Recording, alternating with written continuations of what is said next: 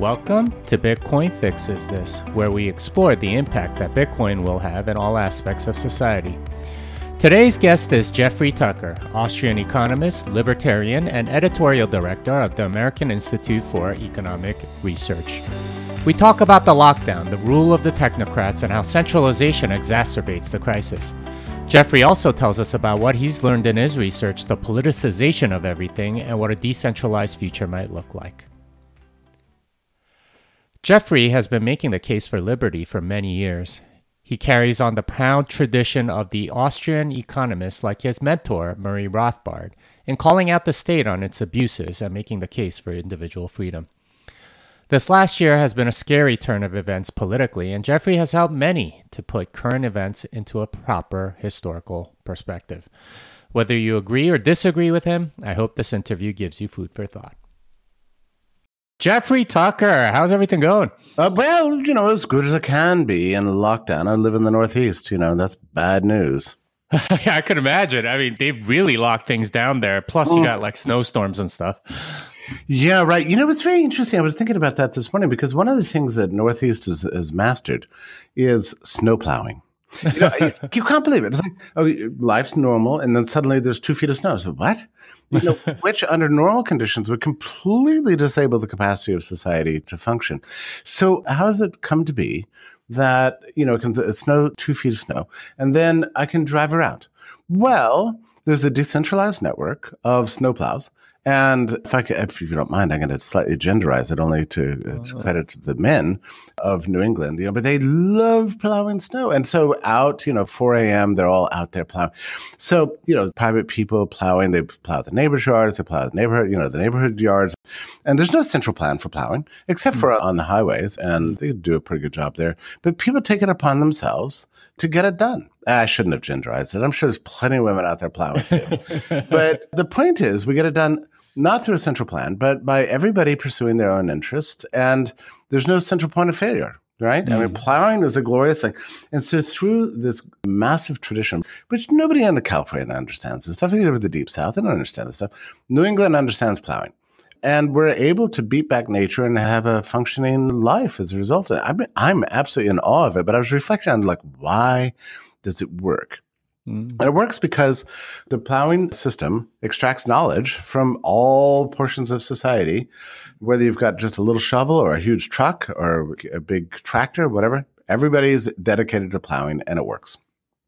Yeah, and the incentives are aligned right as well, right? Like even for, say, a mayor of a small town or something like that, this is very visible. And if they don't get the roads plowed, they will get voted out on the next election. So that's probably right. And I'm touched too about the number of private individuals, that just love plowing. They're dedicated to it. It's not entertaining. The point is they like making a difference and making the world a livable place. And people get out there and they do it. And watch weather very carefully. It's if I have to get up at 4 a.m., I better get to bed at 8 p.m. And sure enough, they're out there plowing and everything works. And, it's fascinating to me how a region that's so good at a seemingly impossible task could have freaked out so completely about a textbook respiratory virus.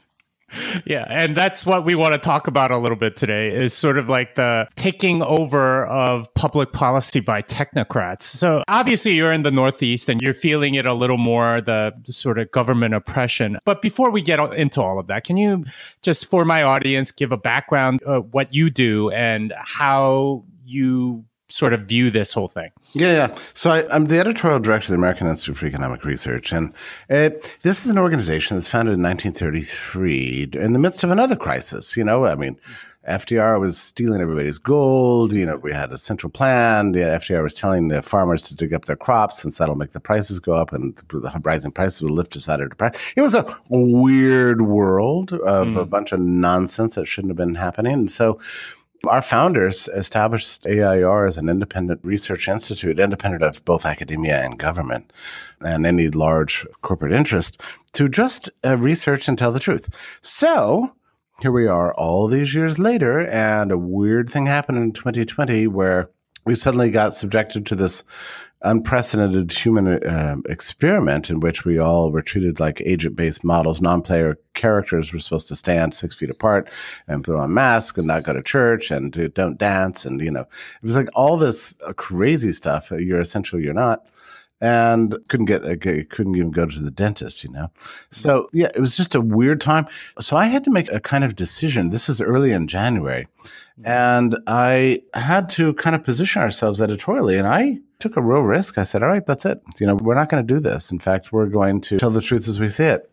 So my first article on this topic was late January. I had been writing, Jimmy, about pandemics for about 15 years. So I was kind of a little bit, I would say, mentally, intellectually, psychologically prepared to deal with this. A lot of other people were sort of blindsided, and I warned in late January, I said, we can't have the mass quarantines. That just makes everything worse. Little did I know we were going to go into full lockdown. I knew we had the power to do that, but I never imagined they would actually use those powers. By March 8th, as you recall, South by Southwest was canceled. And that was outrageous because we already knew the demographics of death back in those days. We knew that young and middle-aged people who are healthy are in no danger of any kind of severe outcomes. It's like the danger approaches zero. And the main focus of the severe outcomes from SARS-CoV-2 was on 70 plus with comorbidities. And we knew that already. And I just don't think that there were that many extremely unhealthy septuagenarians that were planning on attending South by Southwest. I don't think so. So they canceled that conference and, shredded thousands, tens of thousands of contracts, made people eat their plane tickets and bankrupted the hotels and denied the city of Austin lots of tax revenue, and all the entrepreneurs that were planning to see these hundreds of thousands of people for that event. You just laid waste to them in a very un-American way. And that was March 8th. And I just flipped out. I said, this is an outrageous response. I remember feeling very alone. I didn't understand why people were not more outraged than they were. I was shocked at the level of acquiescence toward these lockdowns. Mostly, I think, because people were convinced that there's no way the government would do this to us if this weren't the bubonic plague. Well, it wasn't the bubonic plague, and we're gradually realizing this. So, but Americans, just did not stand up for their rights. And that was one of the most depressing things. Throughout the spring, I kept writing and saying, this is terrible. This travel restrictions are grim. We shouldn't be shutting the schools at all. The churches, we're destroying business. You can't just turn off an economy, turn it back on again. This is outrageous. So on it went. And, the momentum of what I would call the anti-lockdown movement began to grow. And I would say by the summer, we were in full swing. And now I think the movement is very, very large. And I think we're preparing to make sure that nothing like this ever happens again. What do you think caused everybody to just sort of lay down and obey? Jimmy, there were a number of things. I think it was something of a perfect storm. For one thing, when science shows up and says, this is what you have to do, people get scared, because they didn't pay attention in ninth grade biology class and they don't know what a virus is. So they're like, well, these guys have credentials that I don't have. They must know what's best for me. So there's that. There was also, I think, a primal disease fear. People just most of the time don't feel it, but when the pathogen first comes along, there's usually a cycle. You see it throughout history that initially there's a state of denial. Oh, it's no big deal. This is what people were saying in January and February. And then once the death figures start coming in, then they exaggerate the problem. Oh my God, this is real. And then they get carried away in the other direction. And so there was that disease panic that kicked in. But there was another thing that was happening in 2020, and it was the politics of the situation. And that was chaotic. So, initially it became very Trump-like to dismiss the virus. Then it became very Trump-like to panic about the virus. Then it became very Trump-like to dismiss the virus again. So we kept toggling back and forth between these things, and people began to choose their outlook on the disease according to their political loyalties. What the hell? That's not good science, right? So I think all those things combined. There's another factor here, too, that's pretty interesting. There's a group of really organized fanatics out there that, starting 20 years ago, began to apply techniques of computer modeling to disease mitigation, mostly led by Bill Gates. And he funded all the epidemiology departments around the world, got all the newspapers on the payroll and so on.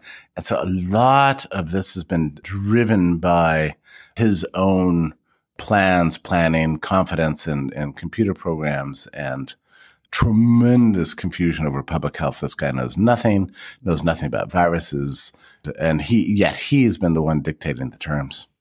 All right, so there's definitely, people like Bill Gates that are sort of pushing for this thing, but what's their motivation? Why are they wanting to lock people down or something like that? That's the part that really confuses me. Well, I think I think he's sincere, actually. I think he's a germaphobe, which is a typical ruling class attitude, by the way. When people imagine they've achieved a certain status in life, economically or whatever, educationally, they think of themselves as cleaner than others. And that means more disease-free. That's usually a pattern in history that the ruling class likes to stay away from disease and make the workers and peasants get it. Mm-hmm. The other thing is, I don't have evidence of this, but he was shaped. This is a little bit of a weird speculation, Jimmy, but he was shaped. His attitudes towards viruses were very much shaped because he was, he cobbled together Windows, and Windows was destroyed by, the biggest problem Windows faced for the first 15 years of its existence was viruses. And the way he dealt with viruses was to incentivize people to develop virus protection. So it's a very simple model. We've got a clean hard drive, a good operating system, but there's bad pathogens from the outside that are coming to attack it. So how do you deal with those? Well, we keep them away. We identify what they are and block them from coming into our operating system. That's the way viruses and computers work together.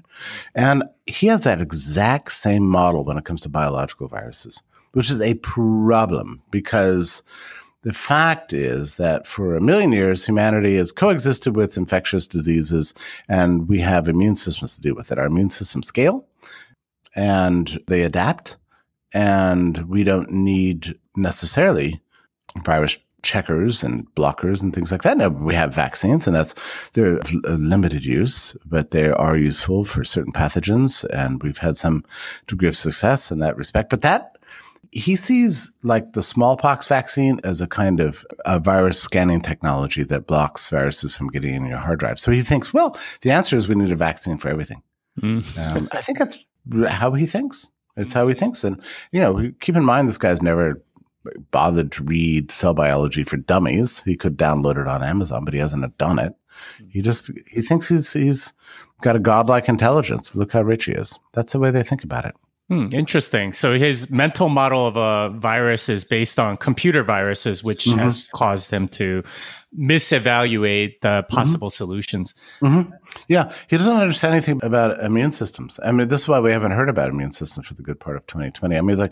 Staying clean, successfully clean, is actually dangerous for your health. You need to expose yourself. We need exposure in order to, get the new version of iOS. It's to make another computer analogy.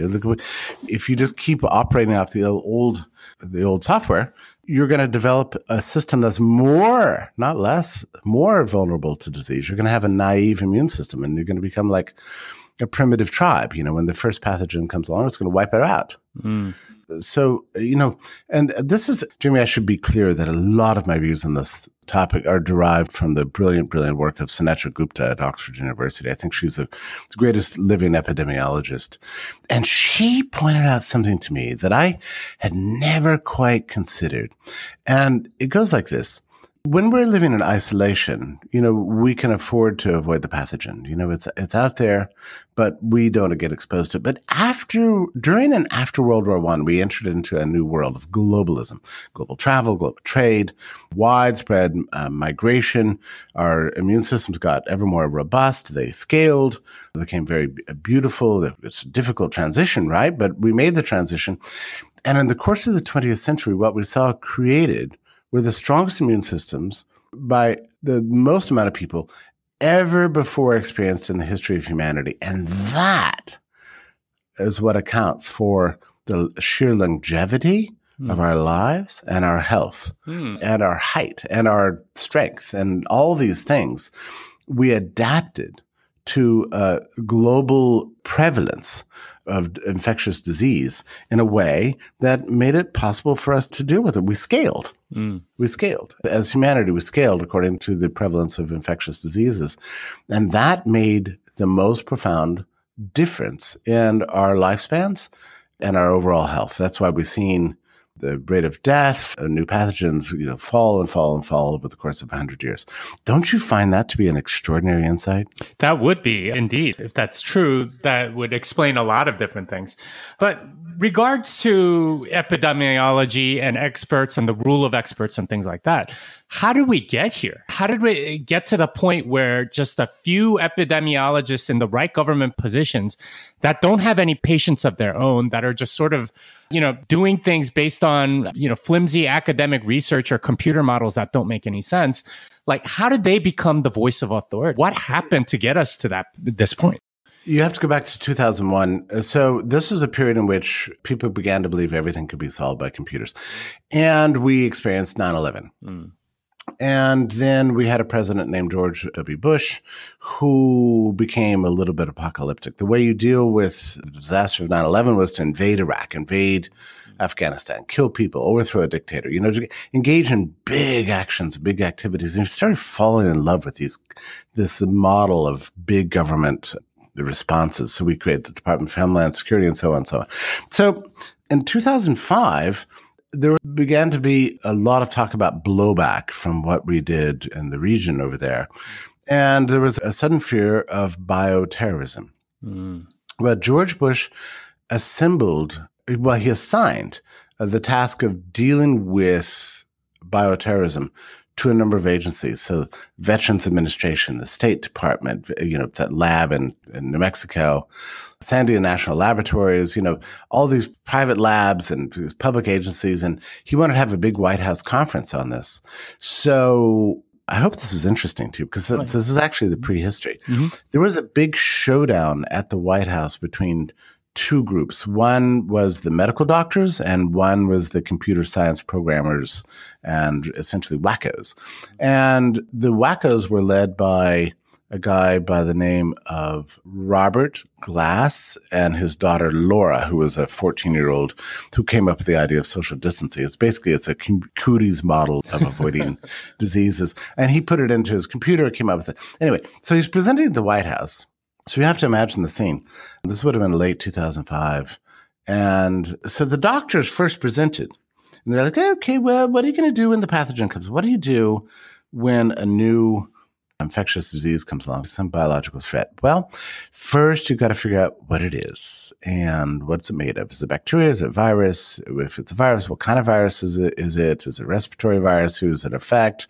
Every new pathogen has a different demographic effect. You want to isolate the people who are vulnerable to it and then encourage other people to go about their business so we don't disrupt society too much, and then encourage people to go see the doctor if they get sick. And meanwhile, Bush is falling asleep. This is the most boring thing I've ever heard in my life. This is not exciting. This is not anything wonderful. So the next group was the computer scientists, none of whom had been trained in medicine, had any experience in disease mitigation, had no patients. They didn't ever take a class in cell biology. And their presentation included PowerPoint and 3D diagrams and the pathogen arriving from abroad and everybody distancing and schools closing and workplaces, shutting down and then everybody hiding in boxes and the pathogen gets bored and goes back to Mars where it came from and so on. And this is their presentation, very beautiful, lights are out, music, and Bush is like, now that is what I'm talking about. So the conference ends and he orders the CDC to incorporate, what the computer programmers presented that day into their disease planning, which they did while moderating as much as they possibly could because they're more or less responsible bureaucrats.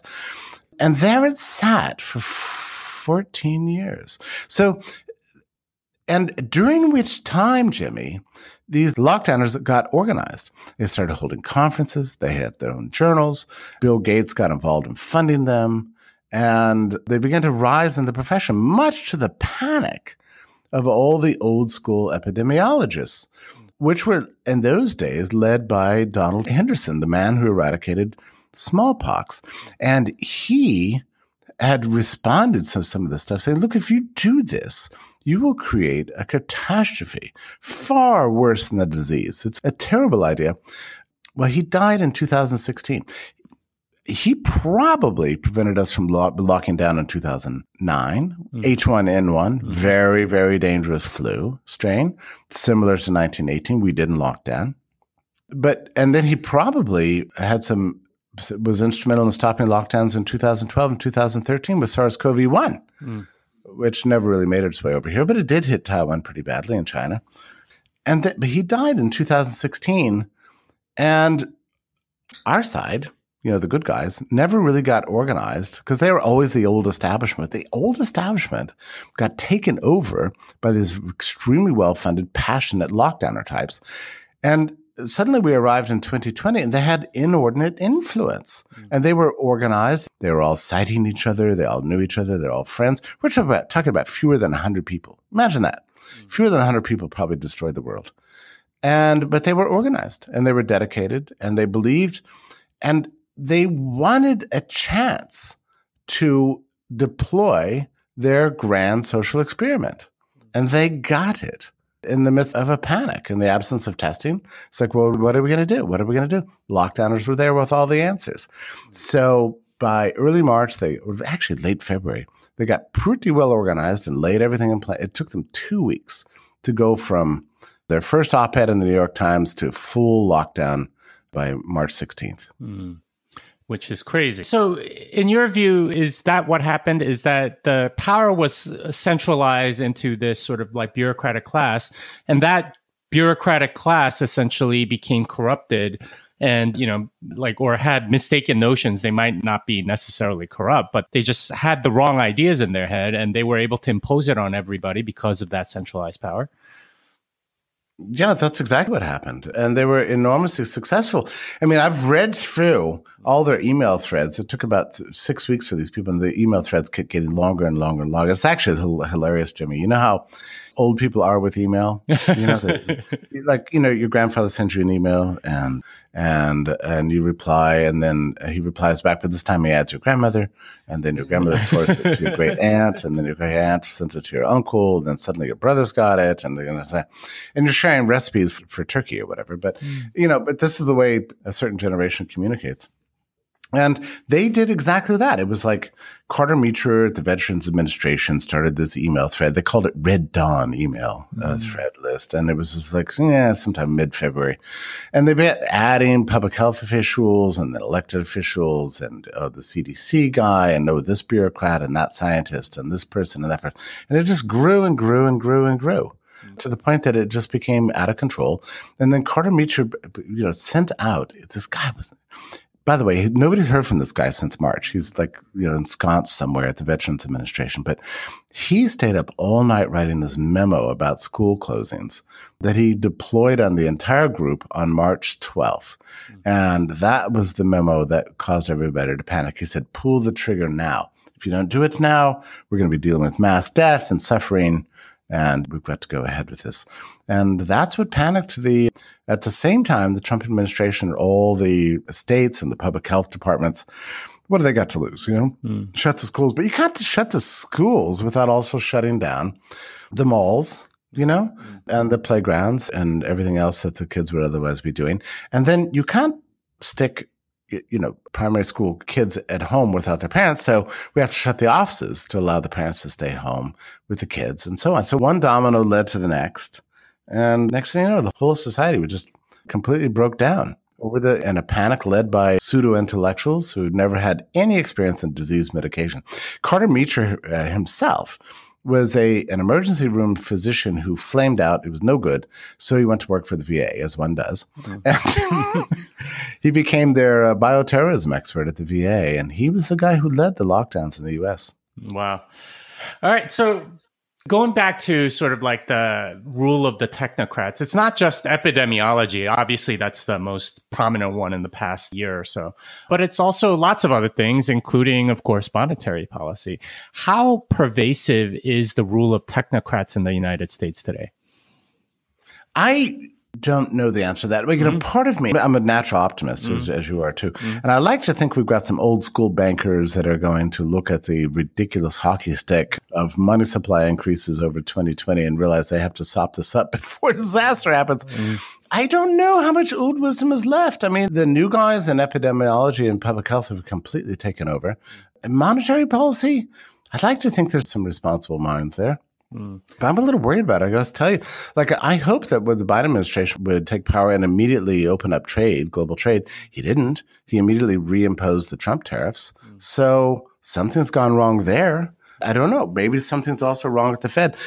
I mean, I don't know if you look at the numbers, but they're absolutely terrifying. I mean, all else equal, we're looking at Weimar here. I don't believe that's where we're headed because I think there are other mitigating factors. But it's unbelievable what we've done to the underlying economic fundamentals in 2020.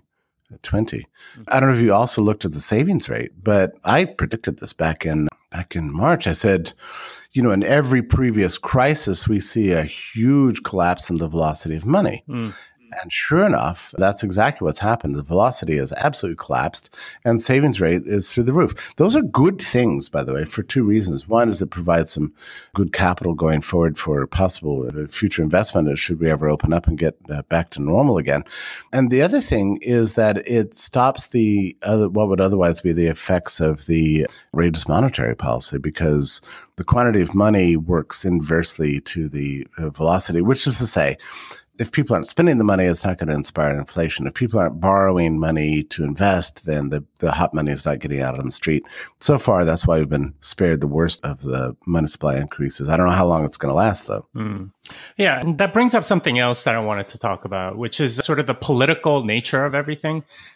Obviously with the lockdowns and, monetary policy and things like that, all of it's taken on a very political tone. And it's not about the truth anymore. Why is that? Why isn't it about what the actual science is or what the actual right thing might be? Instead, it's just whatever my team supports, that's what I'm going to do. Isn't it crazy? It's even happened with disease. And masking, right? So you can tell if a person is Republican or Democrat based on their attitudes towards masks.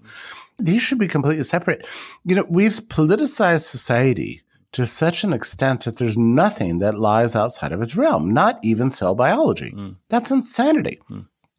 Hey, I had somebody, I couldn't believe it the other day. Jimmy, you're not going to believe this, but you know how Australia is a wonderful country and everybody's charming and friendly and wonderful. We love them, but they're a little goofy in Australia. So, I'm over there on Twitter, talking about cell biology and hard sciences and immune systems and all these things. And this lady from Australia goes, look, problem with you Americans, you're just in love with STEM. It's always science and technology, In Australia, we decided that the best way to deal with the virus is through soft skills, human connection to others, community, coming together. I'm reading this thinking, that is insane. Sure. I mean, I love the arts. I love humane commitment and community, and love is fabulous and everything. But, the new pathogen, really, you need to use science to understand it and figure it out and deal with it. And I think we're headed in the direction where everything has become political and everything has become subjective, and it's all about identity politics, even disease mitigation. It's pretty insane. The good part about it is that reality still does exist, actually. And I assume that the reality will prevail in this case, too. Well, how do you see it playing out? How are, say, people that are just, identifying with one side based on, that identify with one side and believe something that's clearly not scientific, how does it play out where they get converted back, or are they marginalized, or does something happen where they get killed off? What's the process by which they... Well, one of the things that I'm really encouraged by is that the lockdown epidemiologists are increasingly going into hiding. The governors that imposed all these policies are trying to unwind them, trying to come up with every excuse to loosen restrictions. I think this is very good. The degree of public panic is starting to recede a little bit at a time. I'm sure you've read Extraordinary Popular Delusions and the Madness of Crowds by Macaulay, but he says that humanity goes insane as a collective and people only regain their rationality one person at a time. But we are going through that. I mean, one person at a time is figuring it out. When I was writing about this stuff in January, February, March, I felt alone. Now I don't feel alone. There's a huge anti-lockdown movement all over the world. And people are coming to their senses. And I'm pretty confident that we're going to get implemented some severe restrictions. In the U.S. right now, we've got all sorts of state legislatures who have been left out of this planning all along, thanks to the states of emergency, that have passed legislation preventing the governors from ever again declaring a state of emergency. So I think with enough work, we're going to be prepared for the next crisis. We're going to dig ourselves out of this one. We're going to be super embarrassed about what we did to ourselves in 2020, like we're embarrassed about 1970s fashion. We're going to look back and say, that was a crazy period of insanity. And I think we're going to get smart and try to fix it. That's how I see it playing itself out. Where are you located, by the way? Can I ask? I'm in Austin, Texas. You were talking about Austin, Texas. So a good example of that is Texas, right? So Texas is more or less open, but people still perform disease mitigation strategies. They think what they think of as disease mitigation strategies, they pretend to distance when the authorities are looking, and then when they're in private, they're behaving normally. They mask up when in public. They take it off as soon as they possibly can. And I spent 3-4 days in Dallas and surrounding area recently, and that's what I see. Is that in Texas, it's all kind of virtue signaling performance, but it's not real, And I think that's going to be the intervening stage. We have to finally come to terms with the demographics of this disease and be scientific and realistic, and then the politicians respond. So actually, Jimmy, if I can just roll back slightly, let me just tell you a slight story about a book on public health I read. I think the author of it is Porter.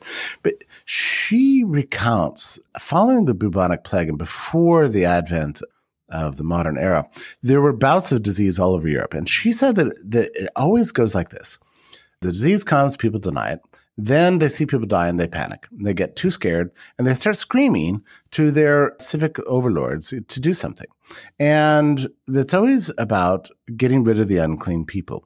So the quarantines come about, and the lord, the baron, the king, the overseer, whatever it's going to be, responds to the populist fear through draconian measures. And then eventually the virus, circulates among the population, achieves herd immunity, and everybody goes back to normal. Meanwhile, in the course of this funny little cyclical pattern, the commercial interests are furious. They don't like trade disrupted. They don't like these things happening because it's bad for investment, bad for customers, bad for the business. Pandemics are bad for business. So they're screaming the whole time. Well, what happened finally as we approached the late 19th century is that public health caught up with the wisdom of the commercial interests and said, in the event of a pathogen, the best thing you can do is keep life functioning normally so you can mitigate the disease with good science and good medicine and rationality while protecting those who are vulnerable.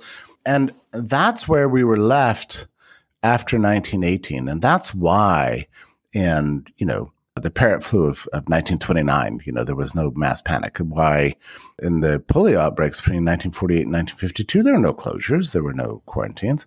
It was just, looking for vaccines and trying to inoculate people. And in 57, 58, we had a terrible flu. It's called the Asian flu that was on a global scale 6 times as deadly, using a crude death rate as COVID-19 has been so far, and there were no lockdowns. That was a deliberate decision. It was public health united with commercial interests, realizing that we have to keep society functioning properly, and we'll let the immune system scale. We'll deal with an infectious disease and with doctor-patient relationships. We won't disrupt society. And the same thing happened in 68, 69. And that's the way we always dealt with things. So the lesson I take from that is that's still that fundamental dynamic of the new pathogen arrives, the people start initial denial, then they go into an exaggerated panic. They scream to the overlords to do something. In this case, the epidemiologist took over, and next thing you know, our lives were completely wrecked. But what that means is that the path to, at least to me, what this implies, the path to unraveling all this stuff is to get people calmed down. Get people relaxing, used to being around others again, encouraging people to go out to gatherings, go to sports events, mingle with your friends, travel, feel normal again.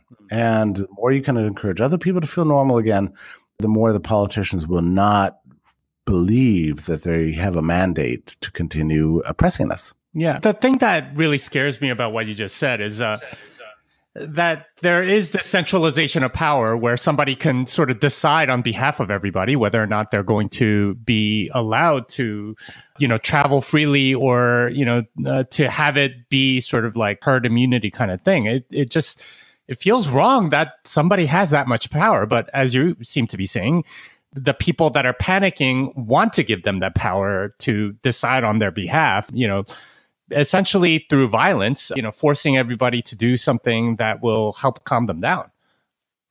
Yeah, and the bigger the government gets, the more it just wants to do things, Which is another reason maybe in the 20th century we didn't lock down, because the government wasn't powerful enough to do it. We also have, Jimmy, a ruling class problem at work here. We have now about a third of the American public can work on their laptops. And so I wonder whether we could have even done anything like this 30 years ago, even if they wanted to. I don't think it would have gotten away with it. Now the ruling class, which is in charge of making all the decisions for everybody else, they love to be at home with their slippers and pop open their MacBooks and still earn money, The New York Times is particularly bad about this point. It had a hilarious thing the other day. They grade your zip code based on, whether or not the virus is hot and potentially threatening to you based on your location. And so if there's 11 cases for every 100,000 citizens, by cases, I mean positive PCR tests, by the way. If there's 11 positive PCR tests for 100,000 people, they consider that a very serious threat. And they say that you should not go to restaurants. Instead, you should order your food in. Oh, really? But who's going to bring this to you? Prepare the food and bring it to you, Apparently not readers of the New York Times. Yeah, they're the ruling class for certain, yeah. They are the ruling class, and they speak to the ruling class, and they're readers of the ruling class. So, the workers and peasants be damned. And so they want them to, in effect, become the sandbags for herd immunity so they can be safe from the pathogen. It's an old feudal dynamic, which we brought back. We're supposed to live in an age of democracy, equality, and enlightenment. Instead, we're approaching this as if we're medieval, we're feudal. We live in feudalism. Yeah. That's really the way they think about it. Yeah, it's kind of like a caste system or something. Oh, sure. Yeah. I mean, that's exactly we've approached this. And that's the way disease was approached in the ancient world, but we're supposed to be better than that. But we're not, Wow, isn't it something? We just keep discovering all the ways in which humanity, we seem to be getting smart, but then we're not that smart. It just happens again and again.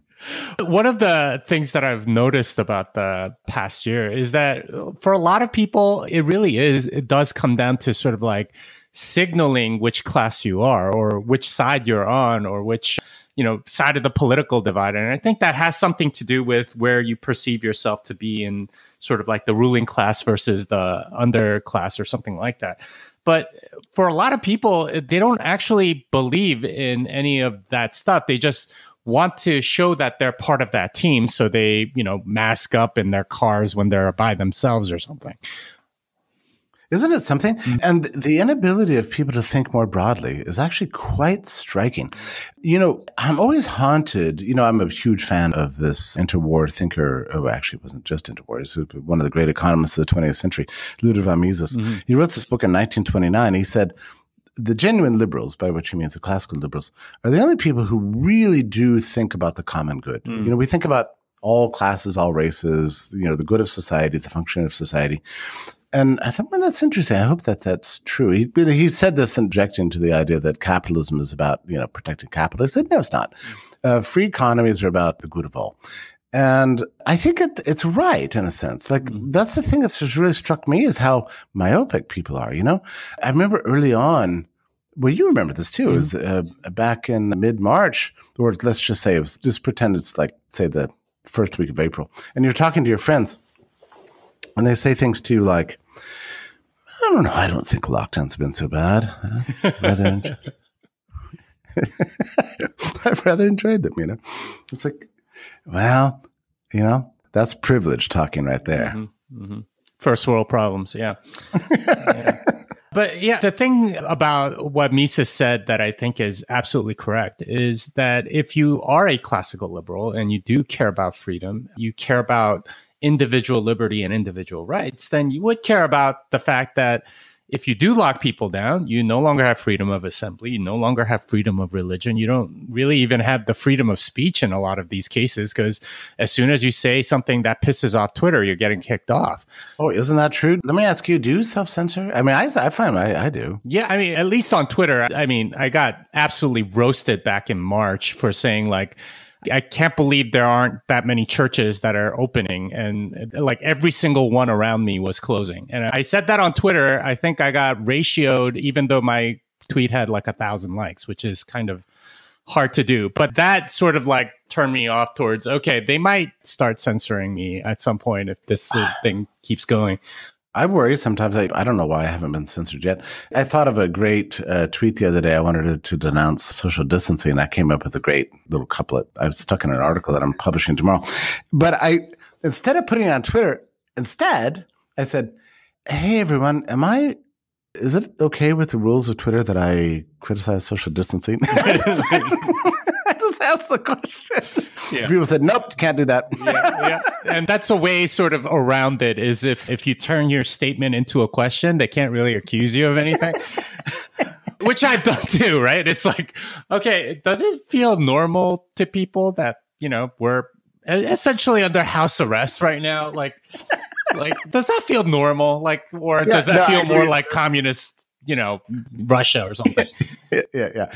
Yeah, I've done this too. I feel like I'm trying to get around the censors these days. I said something the other day about, you can't rule out the possibility that acquiring natural immunity through exposure might be your best strategy, as this New York Times article points out. Then I put a link there. It's like, all right, I'm not saying something outrageous, Yeah. Yeah, that centralization of power is really what it comes down to for me, is that like oftentimes you do get people that are good in those positions of power and then things are fine. But then, like you were saying, at some point, somebody is going to acquire that power that is not qualified for it, or has completely insane ideas, or is using it as a way to advance their career and only cares about power or whatever. And you get complete disaster. And that's sort of the story of the centralization of power. It's kind of like the Infinity Gauntlet or whatever. At some point, somebody's going to abuse that power to do evil in the world.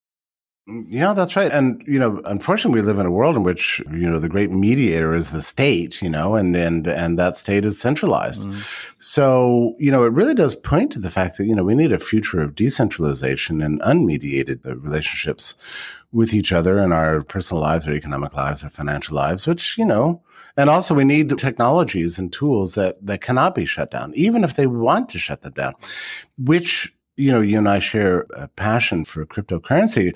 I mean, it's not lost on people that the entire market of Bitcoin and everything associated with it was not shut down and could not be shut down and continue to function. And I think that, is a very impressive aspect of what Satoshi invented. I mean, he invented it to keep that from happening. And it's performed absolutely beautifully throughout 2020. And that is probably the big thing that, at least for me, has kept me going during this lockdown. I know so many of my friends have just gotten enormously depressed, right? And they, like in the past year, I feel like many of them have aged like 5 or more years just by looking at their photos or something. Because, I mean, they're under constant stress. They're constantly anxious. And this is not a cost that really they should be paying, but, nevertheless, they are. Whereas for me and for other Bitcoiners that I know, it's like, oh, there's Bitcoin and we're going to be fine. Even if the rest of civilization, continues down this path of destruction, we at least have something that will sustain us going forward, because we have this decentralized store of value, this way of being able to store our savings where the government won't be able to take it away. And we have some hope where a lot of people don't, which is really sad. True. And I don't know what's going on in your world, but I went through 3 years without a single person asking me to set up their Bitcoin wallet. But now everything has changed. Yeah. Clearly the price has something to do with it, and the price has something to do with probably the enormous amount of money printing as a result of the lockdowns, which... Yeah, I think all those things combined. I think, we were kind of stuck, for a few years at this sort of endemic price, of Bitcoin up or down a couple $1,000s over, circling around 10K. But we knew there was going to be a price breakout at some point. And, the combination of the money printing, the lockdowns, the perception that a financial crisis could be awaiting us, all that combined. And it just took off, and we all knew it was coming at some point. I'm not sure where you are as a forecaster. I've had a pretty good instinct, since about 2013 about the price. So I knew something was going to happen at some point. I didn't expect it to happen so fast, though. It was really remarkable. All right. So we're getting towards the end because I know you have to go. But just a question about the lockdown. How do you think it ends? Like, what's over the next 6-9 months or whatever? I think there's going to be a huge blowback in every aspect of life. And I think it's going to end up in some good places and some bad places, but there'll be no more social distancing. There's going to be social closening. I think offices are going to come back. Cities will eventually come back, not in the short term, but over the medium and long term. I think they're going to come back. People are going to be organizing their lives in a way to avoid the next lockdown. And politics is going to be organized around this. I think the Republican Party is going to be an anti-lockdown party. And eventually the Democrats are going to come around too. And there's going to be a huge revolt against public health and a massive distrust of government. We're already seeing that coming. So all of this is headed our way.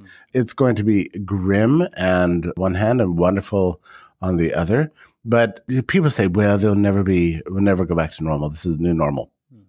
Baloney. That is not true. Humanity will not live in cages. Could take us a while, but eventually we're going to get there. And I see the lockdowns as being, in a sense, the final showdown between tyranny and liberty. Final. We've seen the worst of it. Final. Well, in our lifetimes. That would be interesting. I would like to see a final showdown. Yeah, I would too. But look, it seems like every 100 years or so, humanity has to learn the same damn lessons all over again. So, but at least in the course of our lives, I think this is it. The lockdowns were, in a sense, the apotheosis of serfdom. And now that we've seen how bad it can get, now we need to fight and get back our human rights, our dignity, and get set back on a flourishing path. That could take a few years, and I think it's going to take psychologically as much as 10 years for us to recover from what's happened. We're all shell-shocked and suffer from PTSD. Okay. Well, so before we go, where can people find you, Jeffrey? Well, I'm at the American Institute for Economic Research right here in Lockdown, Massachusetts. Fortunately, I'm on a 200-acre estate with a lake and several houses and a gym and everything. So I'm safe and good. But by the way, since your listeners are wanting to support human liberty and freedom and sound money and these kinds of things, AIR does need support. So if you have crypto you want to throw away, you can go to our website and do that. I would love to have your support. But even if we don't get that, subscribe to our daily email. It's really fun. Our content, I deliberately set out to make it intelligent, objective, research-based, so no condescending nonsense. We're not going for clicks. We're going for wisdom and enlightenment. And it's my pleasure to serve as editorial director, and you can find me there, also on Twitter at Jeffrey A. Tucker. Okay, great. Thanks for coming on and teaching us about all that's going on. Jimmy, thank you so much for having me. It means a lot to me. Thank you. Well, that wraps it up for this episode of Bitcoin Fixes This. Jeffrey can be found at Jeffrey A. Tucker on Twitter and AIER.org. Until next time, fiat delenda est.